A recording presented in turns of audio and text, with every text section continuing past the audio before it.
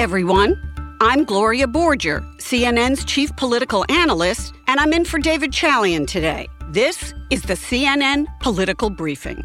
Here's what you need to know in politics for Monday, March 15, 2021.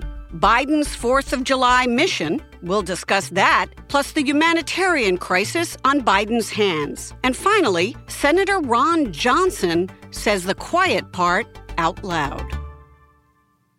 With the $1.9 trillion relief bill signed and stimulus checks already hitting some Americans' bank accounts, the Biden administration is now hitting the road to sell this bill to the American people. The issue for the administration is that they remember what happened in the Obama administration after its stimulus bill. The Obama administration did not head out on the road, did not do a big sell on the program, and it became very, very unpopular. Afterwards, they lost 63 seats in the House, and they do not want to repeat history again. So this morning, the administration's Help Is Here tour got underway. The vice president and the second gentleman were traveling. And over the next week, their tour is going to stop in all kinds of places: New Jersey, Pennsylvania, Colorado, Georgia, Nevada. And the Biden team is making sure that Americans know what is in this piece of legislation and how it's going to help them. I spoke with a senior administration official who said to me, "We know that the public likes it.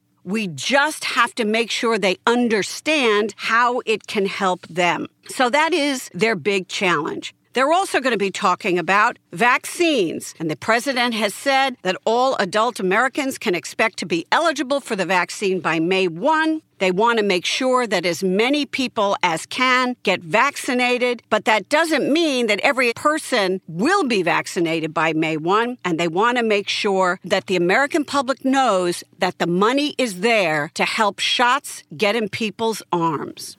Help is here, and hope is here. We're just days away from 100 million shots and millions in the arms of millions of Americans. That's the way, on the way, to get every single American access to the vaccine.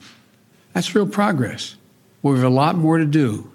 The administration's rescue plan includes about $250 million to fund an education campaign run by the U.S. Department of Health and Human Services that's going to tell the American people that they need to get their shots and that they can get their shots at absolutely no cost. This administration wants to make sure that when you look back at this bill, that you do not believe it is full of waste and fraud. So Joe Biden announced that Gene Sperling is going to serve as the point person in overseeing the implementation of this plan. It's a very, very important job, which Biden himself did when he was vice president. Sterling himself was involved in the implementation of the Obama stimulus package, and he was director of the National Economic Council twice. And so he's going to be the one working with the state and local officials to make sure that that money gets out the door quickly and it goes to places where it is needed. These weeks are so critical for the administration to convince the American people that they were on the right side of history when they passed this enormous $1.9 trillion package and put money in people's pockets. Here's what else matters today. While the Biden administration remains hopeful about getting money in people's pockets and getting vaccinated, the mounting crisis at the border is putting an awful lot of pressure on the administration's immigration policies. As reported here at CNN, there are currently more than 4,000 unaccompanied migrant children in Border Patrol custody. And so there's a lot of controversy over this. Biden is facing pressure from his own party. Democratic Congressman Gonzalez, who represents McAllen right on the Mexico border, told CNN on Sunday that the U.S. has a broken immigration system and called on Biden to start moving quickly. Republicans, on the other hand, are saying that this is evidence of what's to come in the future, that relaxed immigration policies will be detrimental for this country. And over the weekend, Homeland Security Secretary Alejandro Mayorkas directed FEMA to help with receiving and sheltering and transferring children into suitable facilities. I think that you're going to see this as a huge political issue coming down the pike.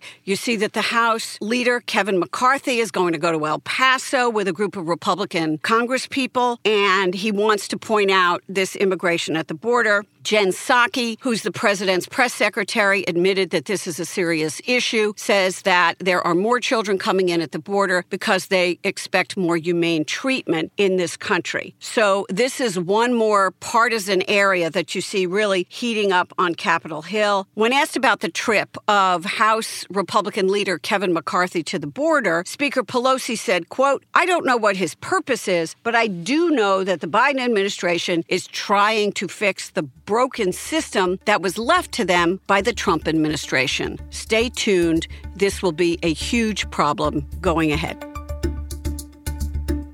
And finally, last Thursday, Wisconsin's Republican Senator Ron Johnson appeared on a conservative talk show and said this. I knew those are people that love this country, that truly respect law enforcement, would never do anything to break a law. And so I wasn't concerned. Now, had the tables been turned, and Joe, this got me in trouble. Had the tables been turned and President Trump won the election, and those were tens of thousands of Black Lives Matter and Antifa protesters, I might have been a little concerned. There is so much wrong with that it is hard to talk about it in just a minute or two. For one, we know that factually he was wrong, that the Capitol Hill rioters definitely broke the law. 5 people died, including 1 police officer. At this count, over 135 related arrests, including those of the right-wing group, the Proud Boys. There were white supremacists there that have been threatening people online. So it would seem to me that for this senator to say they respect law enforcement and would never do anything to break the law, he perhaps ought to acquaint himself with the law. And the racist sentiments there were quite open, and he finally said the quiet part out loud. And I think that this is dangerous. This is something that Ron Johnson is saying for political reasons. He is up for re-election, and if he decides to run again, and that is still an open question, he will probably get the support of the former president and may not be challenged on his right, but he will be and will continue to be challenged by his colleagues, Republican and Democrat, inside the Congress. That's it for today's political briefing. Thanks so much for listening. And please take a moment and be sure to subscribe wherever you get your podcasts. We'll talk to you again tomorrow. Over 37,000 companies have already made the move to NetSuite. Backed by popular demand, NetSuite has extended its one-of-a-kind flexible financing program for a few more weeks. Head to netsuite.com/briefing. netsuite.com/briefing.